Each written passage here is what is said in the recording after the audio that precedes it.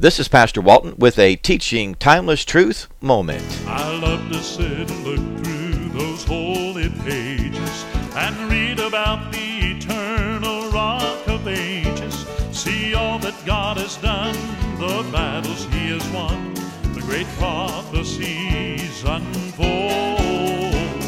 In every book from Genesis to Revelation, I see His loving grace, and this great salvation brings courage to my soul, for I know He's in control. Ephesians chapter 2 verses 1 through 3 says, "And you hath He quickened who were dead in trespasses and sins, where in time past ye walked according to the course of this world, according to the prince of the power of the air, the spirit that now worketh in the children of disobedience, among whom also we had all conversation in time past and the lust of our flesh, fulfilling the desires of the flesh and of the mind, and were by nature the children of wrath, even as others." Now, in this beginning part of chapter 2, it says that we have been made alive, we have been quickened, who were dead in trespasses and sins. That day that I was at church on a revival meeting night, Tuesday night, way back in 1970, the preacher, the evangelist was preaching, and the Spirit of God quickened me, made me alive to my sin, and showed me that I was dead in that sin. He could not fix it, and He saved my soul. And He said, we've been quickened, wherein in time past ye walked. There was a time before that happened. Ye walked everywhere you went. That's what you constantly did. You walked according to the course of this world. You were worldly, and you did the things of the world. That's all you knew. According to the prince of the power of the air. Again, we're dealing with the lust of the flesh and all that, as well as the world, the flesh, and the devil. It's all there. The Spirit that now worketh in the children of disobedience. He says that same Spirit you had is what's still working in the children of disobedience. But He said, among whom also we all, Paul put himself in there, we all had our conversation, our behavior, our lifestyle in times past in the lusts of our flesh.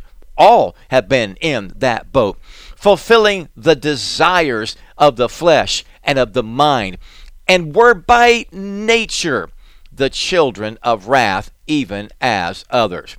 The very nature, the very natural things that came out of that was we were children of wrath. Then there's that great contrast in verse number 4. But God, comma. There it is. God's intervention. You hath He quickened who were dead in trespasses and sins. How? From this intervention of God, who is rich in mercy. Idea of rich is abundance beyond measure. We're talking about abounding with. He is rich in His mercy. He's rich in His compassion on us, proven by what He did by sending His Son.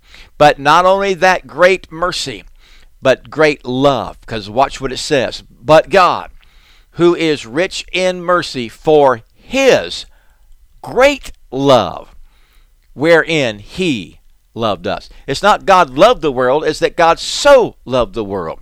Here, it's not that His love wherein He has loved us, but for His great love. It's always qualified beyond.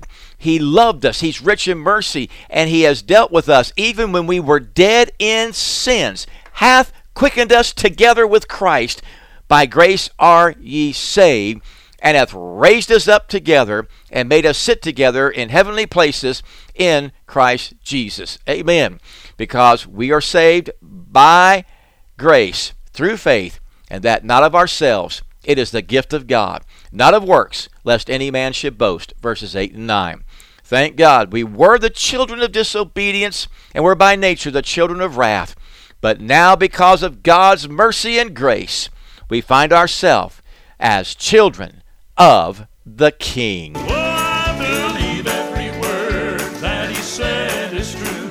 I believe He'll do exactly what He said He would do.